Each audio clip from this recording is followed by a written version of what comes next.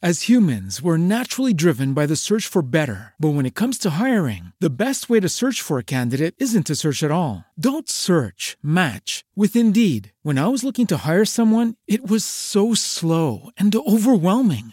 I wish I had used Indeed. If you need to hire, you need Indeed. Indeed is your matching and hiring platform with over 350 million global monthly visitors, according to Indeed data, and a matching engine that helps you find quality candidates fast. Ditch the busy work. Use Indeed for scheduling, screening, and messaging so you can connect with candidates faster. And Indeed doesn't just help you hire faster. 93% of employers agree Indeed delivers the highest quality matches compared to other job sites, according to a recent Indeed survey. And listeners of this show will get a $75 sponsored job credit to get your jobs more visibility at Indeed.com/podcast. That's Indeed.com/podcast. Terms and conditions apply. There's this new podcast out today that I want to tell you about. I'm about to play you episode 1, and I think you'll really enjoy it. I've already listened to it, and I think it's great. I won't give too much away, but it's called American Vigilante. And it's about this guy called Casey, who takes the law into his own hands. He rescues kidnapped children, he hunts down missing people, and he goes head to head with the Mexican mafia. He calls himself a monster hunter.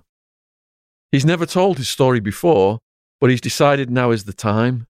So, for the past few months, he's been speaking to a woman called Sam Walker, and she's been recording everything he tells her, every detail of every story.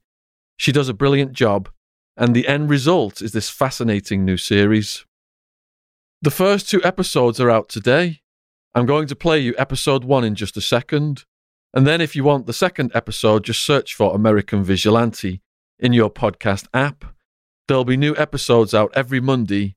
I'll be listening. Okay, that's enough from me.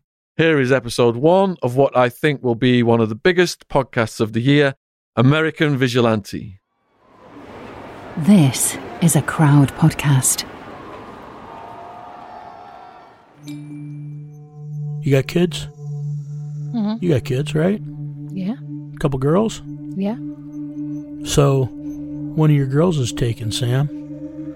God forbid that ever happens. And you just happen to know me, or know how to get hold of me now. What are you going to tell me, Sam? What are you going to tell me when I show up and tell you I can get your daughter back? You want me to make sure I don't hurt anybody? What are you going to tell me, Sam? You about got tears in your eyes right now just thinking about that shit, don't you? Well, it's ugly. You know, our rules of engagement are pretty simple. If we have to pull a trigger on one person, then they're all going to go. It's that simple. Okay, 3, 2, 1, go! Hello, I'm Sam Walker. After spending my whole life in the UK, just a couple of years ago, that's me, my husband, my 2 children, moved to the United States. Now, there are some really obvious differences to life here, like the fact that I go into my garden and there's a pool outside now. Can you go and get me aubergine? What? Whatever it's called, eggplant, get that. My local supermarket's the size of an aircraft hangar, but you don't have to be here too long before you start to hear stories about a certain kind of person. I'll give you an example. After we'd been here about a year, we realised our landlord was a really, how can I put it mildly, bad man. He was threatening, he was abusive, and actually it was a really frightening time of our lives. But not long after I told a couple of friends about him, who then told a couple of their friends, someone got in touch with me and offered to take that landlord, and I quote, out into the desert. I can tell you now, this was a 100% genuine offer. And I knew from that moment, these people exist. People in America today who take the law into their own hands. I'm a memory of the worst thing that ever happened in a lot of these people's lives. Who can make things go away.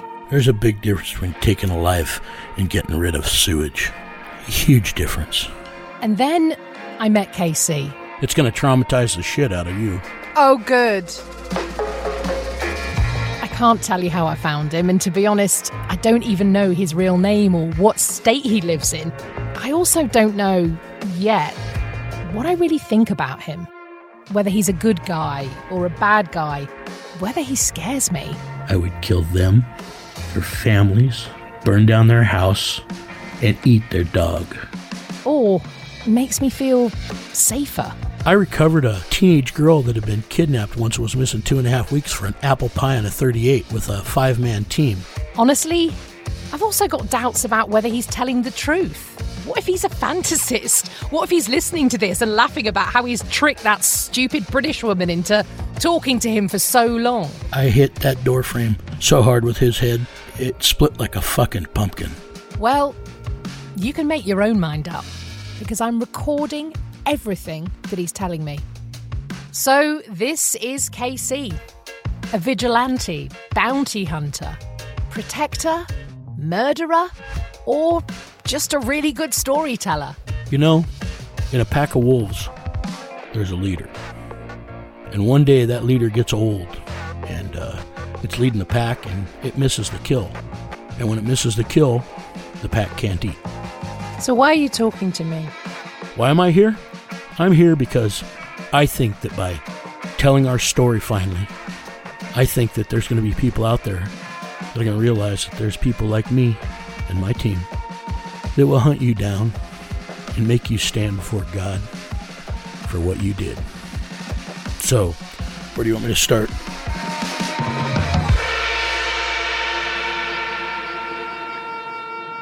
Okay, Casey. I know Casey isn't your real name, but it's the name that I know you by. Just tell me. Of course it's my real name. Yeah. The letter K to letter C, that's my name. Okay. How are you, first of all, as we're talking today? How are you? How are you doing?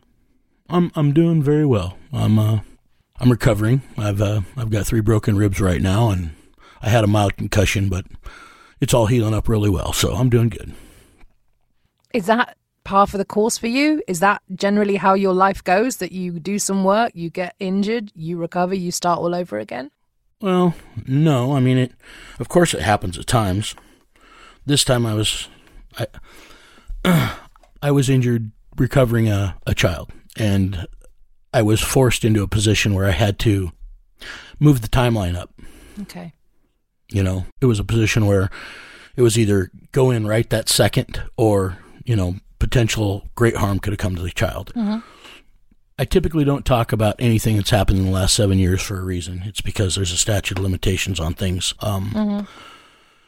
There's a lot of laws that we color over the gray areas of the lines in recovering people and things, assets, and there's statutes of limitations on those things. So anything specific I bring up could lead a trail back to me and my team and, you know, get me arrested.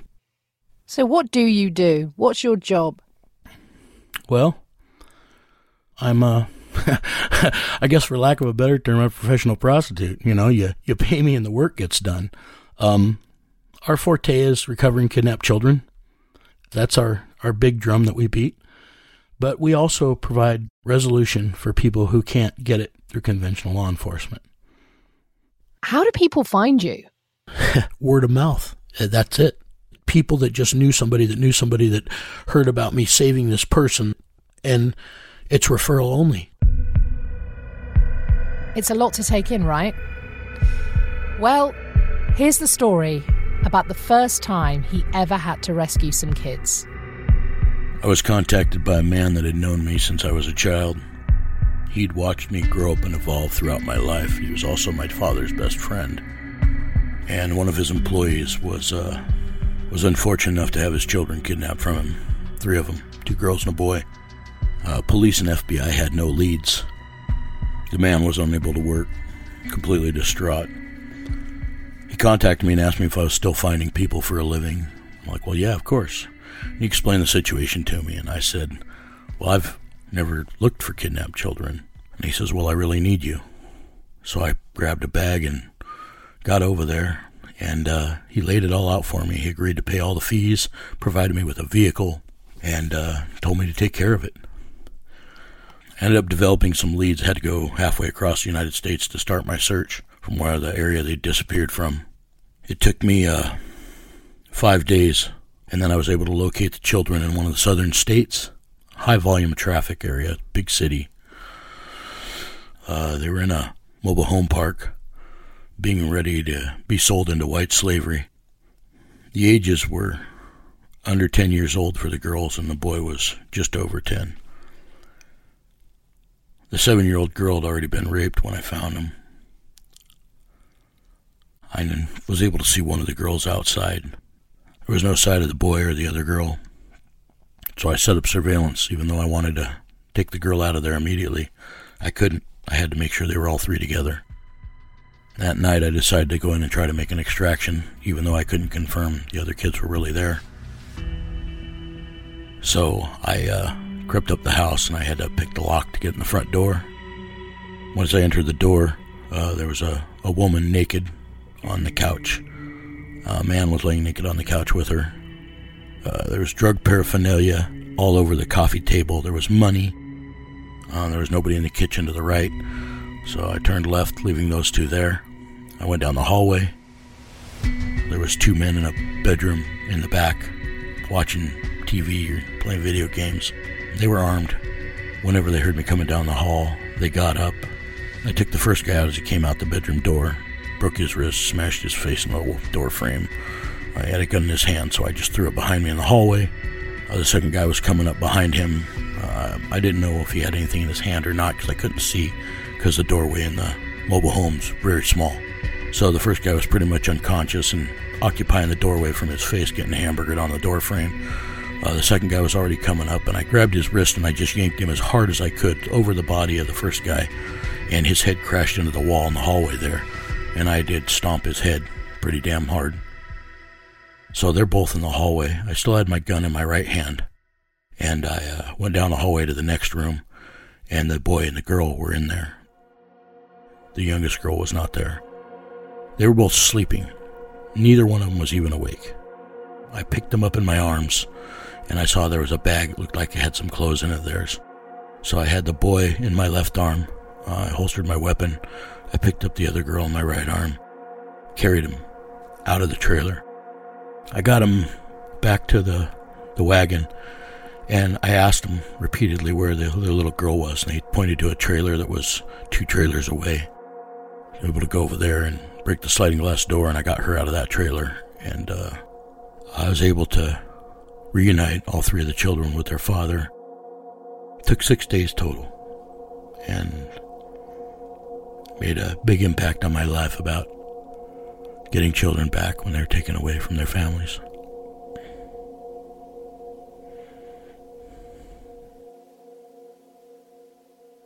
See, talking with KC is unnerving, intimidating at times. He breathes like he's ready for battle. Like a psychopath in a horror film.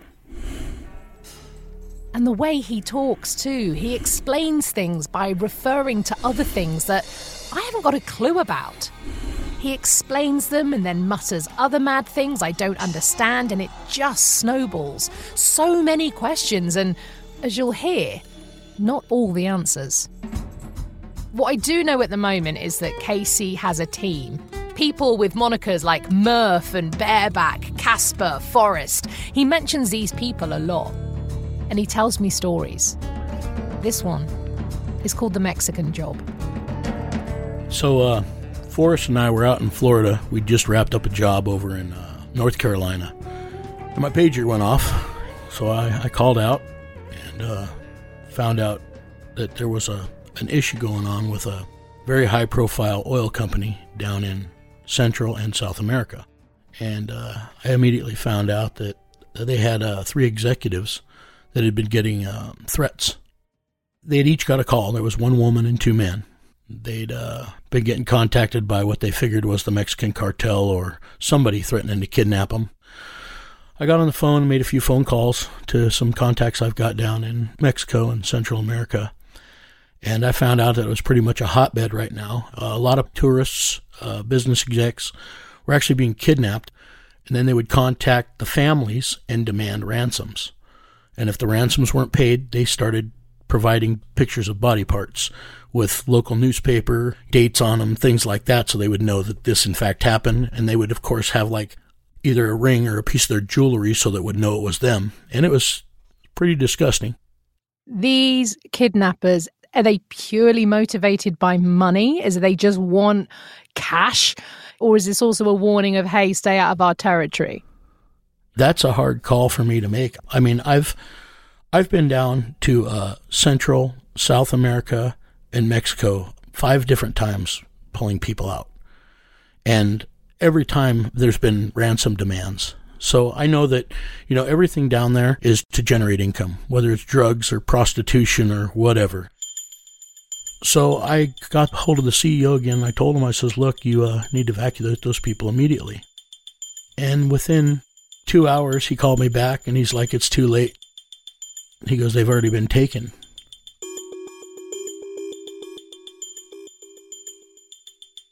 I got hold of Forrest right there again real quick, and I just told him, I was like, dude, I said, I think we got to go. So they sent a private jet to pick us up, and they provided me with everything that I'd requested, all the gear that I would need, and they flew us down into Mexico. What do you mean by gear? What gear did you need? I've got 3 different weapons caches down in Central America and Mexico and South America. But the gear that I chose was to be rather flamboyant tourist gear. And then they picked us up some clothing also for like nightlife, because some things that you wear just aren't acceptable at different times of day. It's really hard to make us blend anyway, because, I mean, Forrest's black, so you can't really hide that as a Mexican, right?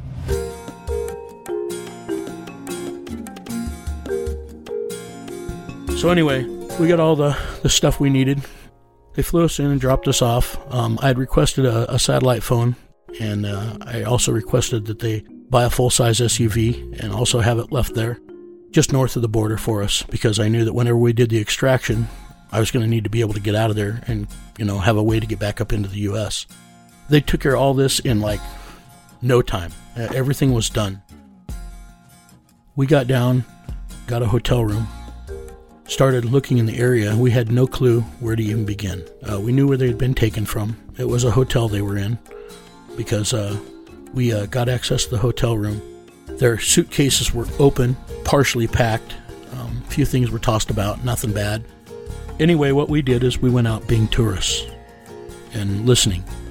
I speak Spanish, and Forrest kind of speaks a little Spanish, but he gets laughed at a lot. But he gets a lot of attention that way too, which was kind of good, because that's what we wanted. We wanted people around us that we could buy drinks and fit with and get them talking. And, we'd been bopping around a lot. At night, we'd been going out, hanging around like dance club areas, discotecas. And we've been going to cantinas and some stores and just trying to keep our ears open. And the best lead we finally got was we were at this cantina. And some people were talking about how one of their friends had disappeared.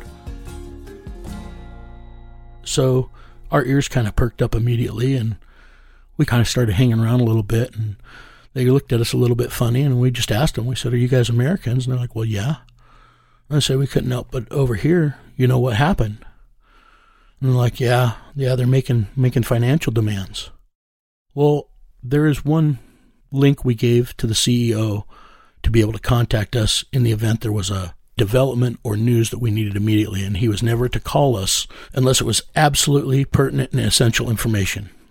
Well, we were just right there, and the phone rang, and we found out that the demands had finally been made, and they were demanding money from not just their families, but they were also demanding money from the company.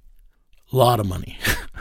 Sorry, Casey, why would you ask the CEO not to contact you? What's the motivation behind that? Well, cell phones can be tracked, okay? When we work, we never carry any electronics. I forbid it.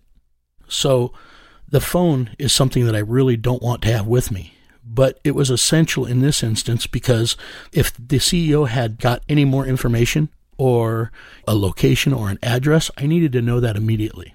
And I told him he would only be able to use the phone one time. So as soon as he used that phone, it was gone. And so now we had a phone number and a location where they were expecting money to be sent to. So it took us about 3 days. We finally got a decent location on it. And it wasn't what I call a hard address. Hard address is where the people would be. It was obviously some type of a drop. So we set up surveillance on it. And we were a considerable distance away doing surveillance. I mean, we were using telescopic lens. We were a ways away watching this. Because whenever you're searching for something like that, I mean, these people have people out everywhere. They own the police. They own the community. They own everything. And if you just start driving around going, oh, there's the address, all of a sudden they know who you are. They know what you're driving. They know everything about you. They know where you're staying, and they know it that quick. And it took us about another 2 days, and we noticed that there was people bringing in packages. And we noticed these same 3 people, we called them mules, kept bringing in these same kind of bags, which obviously were probably drugs. Some of them were money, because I'm not an idiot. So Forrest and I pulled back, and of course, first thing Forrest said was, dibs on that address. And I told him, I was like, there's no dibs here, dude. What did he mean by that? Well, we created the dibs rule a long time ago, okay? And what it is if we're working a job, I mean, we're self-funded, right? And we do charge. We flat rate $250 an hour from portal to portal, meaning from the time we leave till the time we get back. But there's a lot of pro bono work that we do. In fact, we do more pro bono work than we do paid work. So I created the dibs rule. So if we're taking something like this and we have an opportunity to increase our larder for future funding, then that's what we do. But in this instance, we're in another country going after people that needed to be cut back. And I told Forrest, I'm like, there's no dibs, dude. I said, we are not here for that. We are here for this. And he looks at me and he's like, damn, KC, you take all the fun out of everything. And I'm like, Forrest, we got to get this done. And he's like, yeah, copy. So what we ended up doing is we set up surveillance on one of those mules. And he always drove the same Mercedes. So we followed him. And it was hard. It was really hard following him because traffic down there was so bad. We followed this guy for 2 days. Finally, we found this guy, went to this, it wasn't really a house, but it wasn't a shack, and it was 2 stories. And the guy went in, there's an iron gate, there was a guard at the gate, right?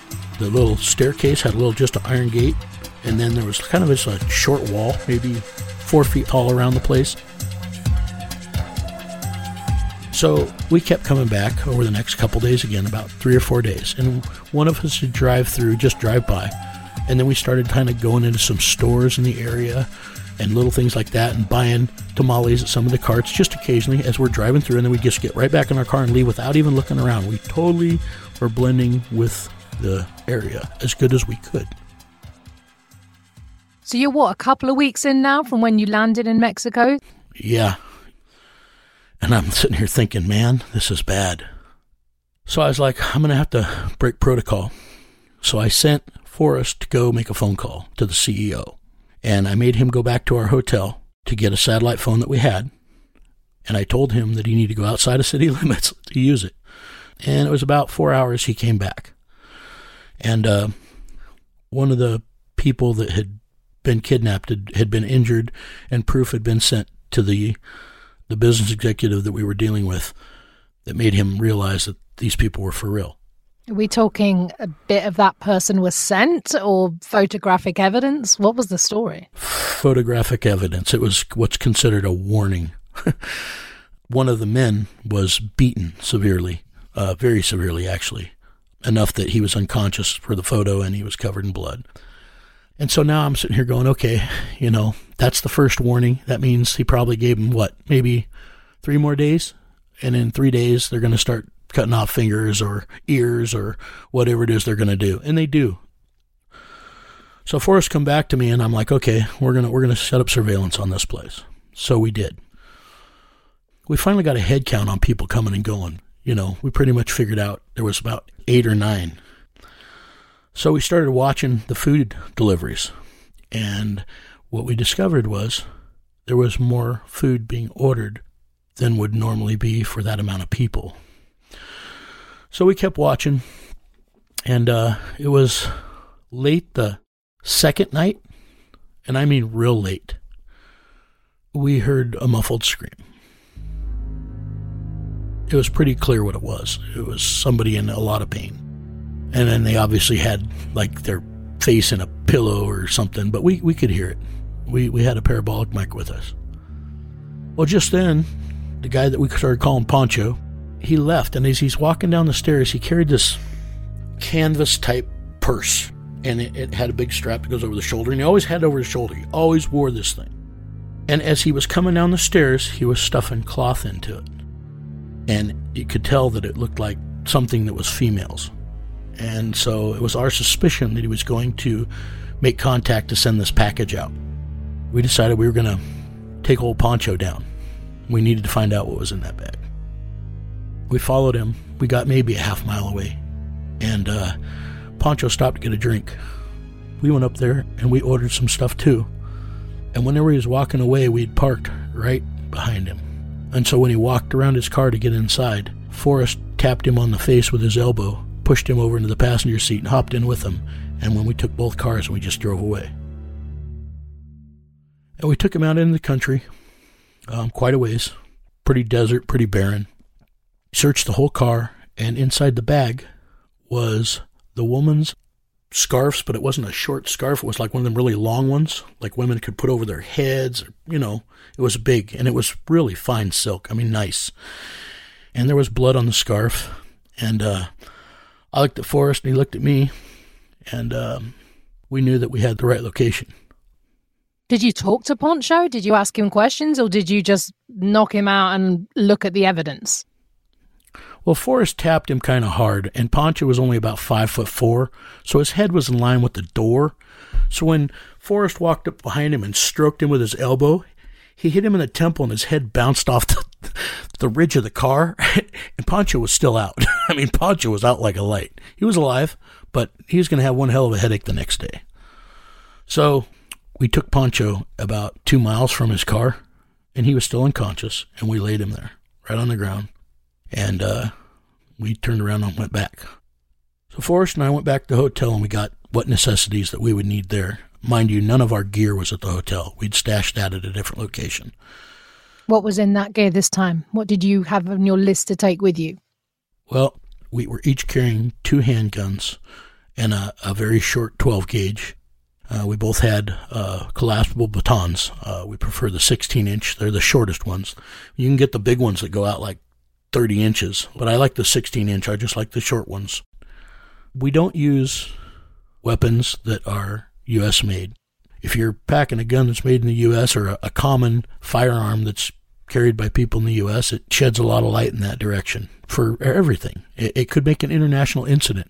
So you're constantly thinking about breadcrumbs, making sure you don't have a trail of breadcrumbs wherever you go. I do the best I can, ma'am. Okay. So anyway, we got geared up and put on. This was so rough because it was so hot. So over the top of our mock turtlenecks, we put on great big, like cool tourist shirts that were loose. But man, it was hot, and plus they covered all of our guns that were on us and stuff. There's 2 of us and 9 of them, and there's 3 people potentially inside that I need to get out of there. So our rules of engagement are pretty simple. If we have to pull a trigger on one person, then they're all going to go. It's that simple. Anyway, there was this one guard that every night he would kind of lean against the corner where the gate and the stairs were, and instead of watching, he just kind of dozed. And so the plan was for Forrest to go in there, slip over the fence, and take out that guard and get the gate open. We couldn't have any slip-ups, and we couldn't have him coming up the stairs after us. So Forrest went in there. The guard reacted. And as he was lifting up his gun, Forrest hit him in the head with his 12-gauge, with the butt of it. He just smacked him right across the face. I mean, just boom. And the guy dropped pretty hard. And then Forrest was on him, making sure that he didn't get back up. He popped the gate real quick. You can't hide the clank of a big steel gate. And when the gate opened is when things started to get real. Immediately, there was 2 more guards coming on the top of the stairs. And so right as I got to the entry point of the gate, Forrest had already moved up and was on the landing. So I was coming up behind him, and the guards were there. They had started to yell out. Forrest run up the stairs, and he hit him in the knees. I mean, he dove and hit him in the knees because he didn't know who or what else was coming. And I took out the second one. We dropped them there. We took weapons from each one of them. They both had Uzis. And we proceeded to go inside the building. So we started clearing room to room. And the first room was kind of like when you stepped in, it was like the back of a kitchen, and there was nobody in there. So we could hear the music coming, and then there was light flickering from the other room, and obviously there was a TV on. And so when we came into that room, there's 3 more people sitting on the couch. There was 2 would be called a love seat here in the U.S. It was a short couch against the wall. And then there's like a big leather chair, and they were watching a movie on TV. They had the big coffee tables in front of them, and they started grabbing guns, and one of those guys started shooting immediately. He got his hand on his gun. It came up. Forrest was dealing with the guy farthest away in the chair, and the guy closest to him shot him. He shot Forrest right in the side of the thigh. Forrest yelled he was hit, and as we took those guys out, there was another guy coming out of the hallway. And he had opened up, and I caught around, but it got me high on the shoulder because I was still turned this way. It went in, and the slug was still in me. So I turned around, faced him, dealt with his little ass, and we started going through. Forrest took the hallway in front, limping with his leg. One of the dead guys had a shirt, and Forrest just ripped the bottom off his shirt, and he tied it around his leg, okay, quickly, and I mean fast. He never even set his gun down. The hallways went clear around in a circle, so it was like I went this way, Forrest went this way, but then they turned and they kind of met. So we get to the first room, and the woman was in there. That was me. I found her. Her arms were huddled to her chest, her legs were up. Part of her dress was torn on the bottom. She was wearing a business-type skirt. You know, obviously she'd been grabbed. She only had 1 shoe on, and she had her fat lip, and Forrest let out a yell. I've got 2 over here. So the 2 guys were in a room on the other side. We got the guys, got them up, got them moving. And the guy that was beat up was in pretty bad shape. But I told him, I'm like, look, I said, I can't carry you. You got to walk. You have to walk. And he's like, I can do it. I said, just keep your mouth shut and do what I say. How do you introduce yourself, Casey, when you meet these people? Do you go, I'm the good guy, I'm sent by your CEO? Well, it was obvious that I was there to get them, and it was obvious that I wasn't Mexican, and it was obvious that I had a gun in my hands. I said, follow me. I said, no questions, no talking, no nothing. I said, you guys screw this up. I said, I'll leave your ass here. I said, me and my guy will leave. And there was no words. They didn't say nothing. They just nodded their heads. So as we're leaving, there's 2 more guys coming up the stairs running with guns. They started shooting at us. And at this point, Forrest took both them out. He had his handgun out, and he took both of them out right over the top of me. And we were in that staircase. We got to the bottom, and the car was across the street over here this way. We could hear sirens. We could hear the federales coming, man, and there was more than one. I mean, gunshots had been fired. You know, we'd been in there maybe 2 minutes, maybe 3 tops. I mean, it was fast. So we got in our rig, and we hauled ass. And they started pursuing us. Now, if you're like me, you were shaking your head several times during all of that. Do you think he's making it up? Or is it too far-fetched to be made up? Well, it gets a lot more bizarre, trust me. I also asked Casey about guns. As a British person, it's something that's never been part of my life, but I wanted to know the first time he'd ever used one. And the first time he'd had one pointed at him. I'll play you that in just a moment.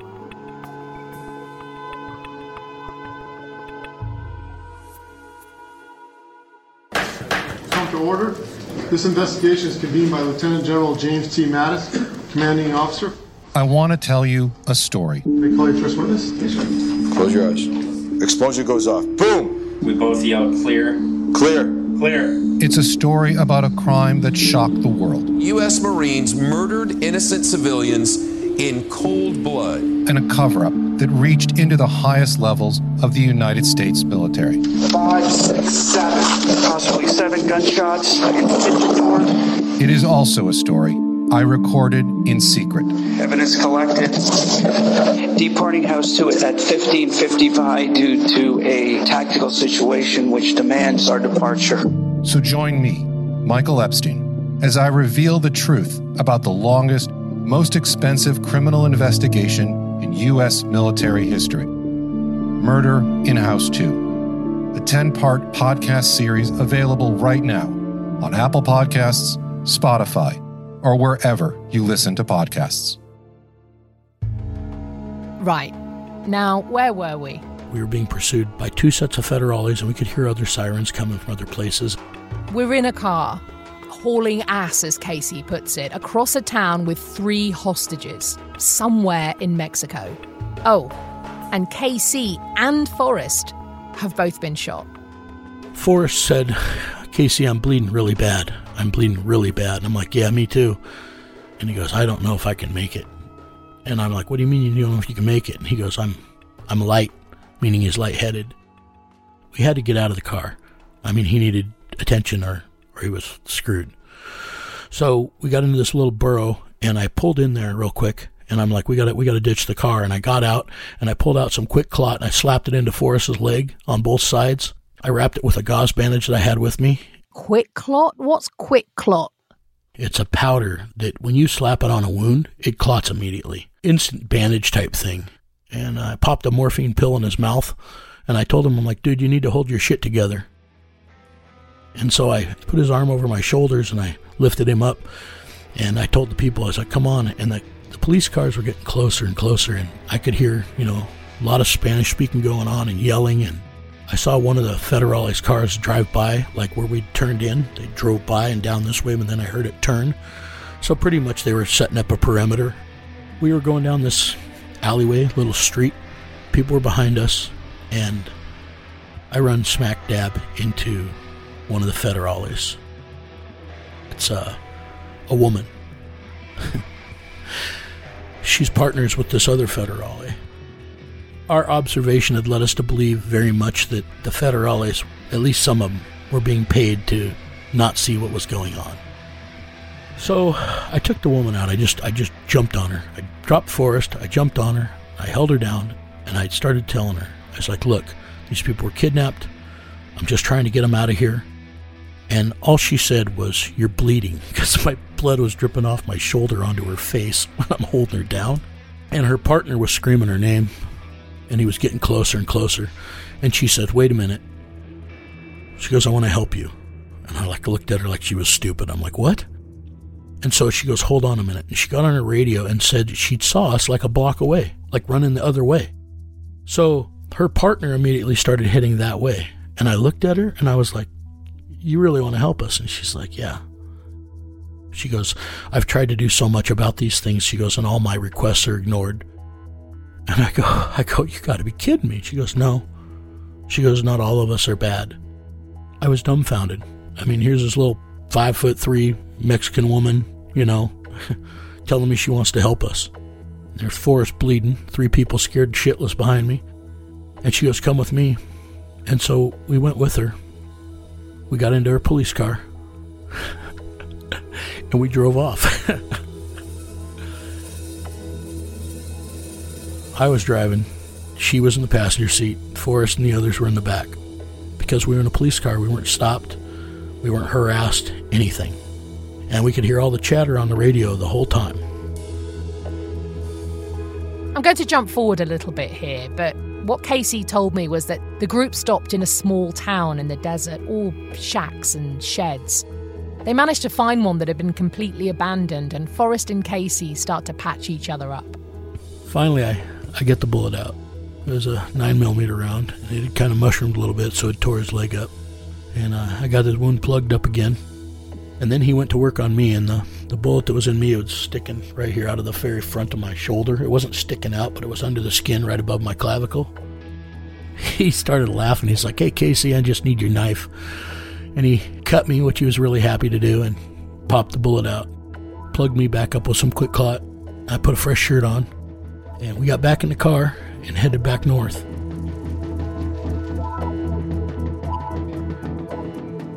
You clearly saved Forrest's life during this operation. Forrest saved mine too. Well, yeah. Where did you get your medical training? Was this in a previous life, or? I used to watch Captain Kangaroo. Come on. Cracker Jack box. That's where I got it. It had one of them send-off things with the extra tabs. I sent it off and got the little medical kit. That's all you're getting. Okay. All right. You were pretty injured in this gunfight. Forrest perhaps more injured just because of where he was shot. But have you ever felt, oh my God, this is it. This is the time it's going to finish me off?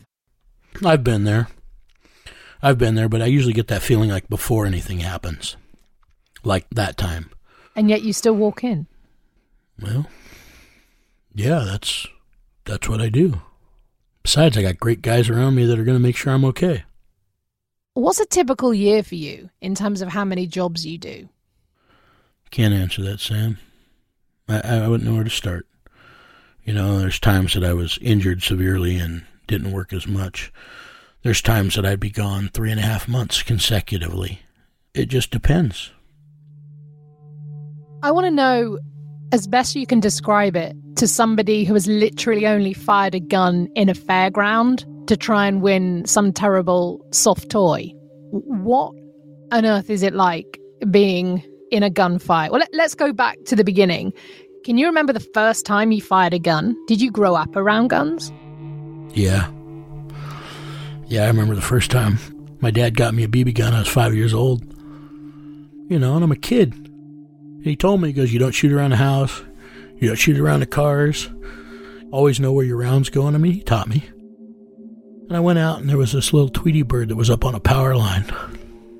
And I had practiced. I was a pretty good shot. I took aim, and I shot that Tweety bird, and it fell down, dead, not 20 feet from me.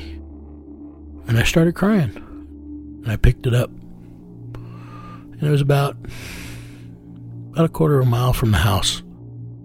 And I walked back the whole way crying with this little bird in my hand, bleeding all over my hand. And I showed my dad. And my dad said, you got to eat it, boy. I said, what? What, Papa? And he goes, you got to eat it. And he sat there with me crying and made me pluck that bird. And he made me help him gut it. And I mean, it was so small, it's like the size of his thumb. And then he took me in the house, and he put the old cast iron skillet on the stove, put some butter in it, salt and pepper, and he made me sit there and cook it with him, and then he made me sit there at the table and eat it. And he said, son, he said, when you kill something, it's dead forever. He said, if you're going to kill something, it better either be for food or to save your life. He goes, other than that, you got no business killing it. You don't need to kill it because it's got big horns. You don't need to kill it because its fur looks pretty, unless you need clothes. He said, remember that. And that stayed with me my whole life. So, what do I feel like when I'm going into something like that? I'm realizing that I'm going to change somebody's life. Maybe mine, permanently. There's one thing taking aim at a bird and shooting a bird. Can you remember the first time you took aim at a person? How did that feel? How different did that feel? Nobody wants to shoot people, you know? But when you're put in a situation where you don't get to go home to your mom, your dad, your wife, your kids, your cousins, you know, whatever it is you have, and you realize that it's you or them, then you do what you need to do to get home. But that's the situation you've put yourself in. You could just choose to do something else and not be in that situation, right? That's right. But then, how many kids wouldn't be back in their mom's arms right now? You got kids? You got kids, right? Yeah. A couple girls? Yeah. So, one of your girls is taken, Sam. God forbid that ever happens. And you just happen to know me, or know how to get hold of me now. What are you going to tell me, Sam? What are you going to tell me when I show up to tell you I can get your daughter back? You want me to make sure I don't hurt anybody? What are you going to tell me, Sam? About got tears in your eyes right now just thinking about that shit, don't you? Well, it's ugly. What on earth goes through your head when the gun is being pointed at you? You want the truth? Of course. I'm gonna kill you and eat your fucking heart. That's exactly what I think every time.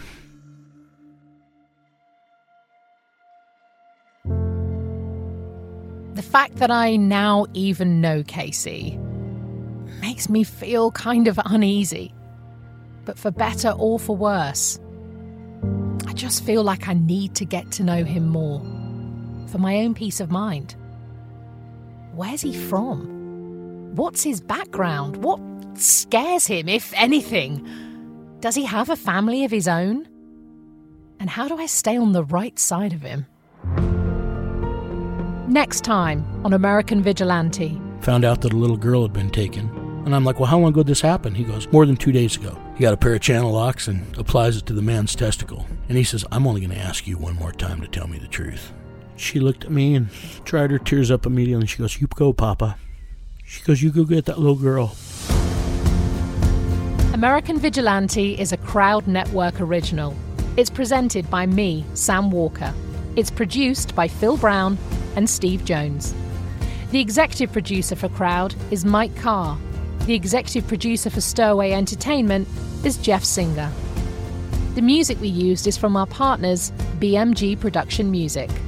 If you want another Crowd podcast to listen to, try Murder in House 2. It's the story of how a group of Marines killed 24 innocent civilians in the Haditha massacre and how the US government tried to cover it up. It's a 10-part series that took 15 years to make. It'll shock you, it'll make you think, and it will make you question everything you thought you knew about the Iraq War. Search for Murder in House 2 in your podcast app.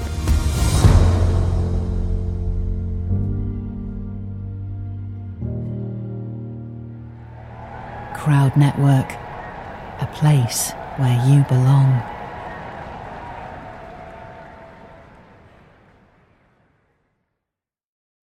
As humans, we're naturally driven by the search for better. But when it comes to hiring, the best way to search for a candidate isn't to search at all. Don't search, match with Indeed. When I was looking to hire someone, it was so slow and overwhelming. I wish I had used Indeed. If you need to hire, you need Indeed. Indeed is your matching and hiring platform with over 350 million global monthly visitors, according to Indeed data, and a matching engine that helps you find quality candidates fast. Ditch the busy work. Use Indeed for scheduling, screening, and messaging so you can connect with candidates faster. And Indeed doesn't just help you hire faster. 93% of employers agree Indeed delivers the highest quality matches compared to other job sites, according to a recent Indeed survey. And listeners of this show will get a $75 sponsored job credit to get your jobs more visibility at Indeed.com/podcast. That's Indeed.com/podcast. Terms and conditions apply.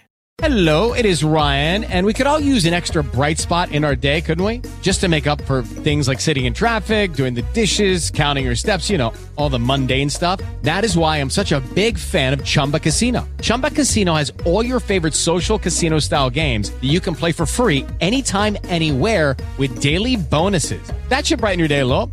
Actually, a lot. So sign up now at ChumbaCasino.com. That's ChumbaCasino.com. No purchase necessary. VGW Group. Void where prohibited by law. See terms and conditions. 18+. Judy was boring. Hello. Then Judy discovered ChumbaCasino.com. It's my little escape. Now Judy's the life of the party. Oh, baby, mama's bringing home the bacon. Whoa, take it easy, Judy. The Chumba life is for everybody. So go to ChumbaCasino.com and play over 100 casino-style games. Join today and play for free for your chance to redeem some serious prizes. ChumbaCasino.com. No purchase necessary. Void where prohibited by law. 18+. Terms and conditions apply. See website for details.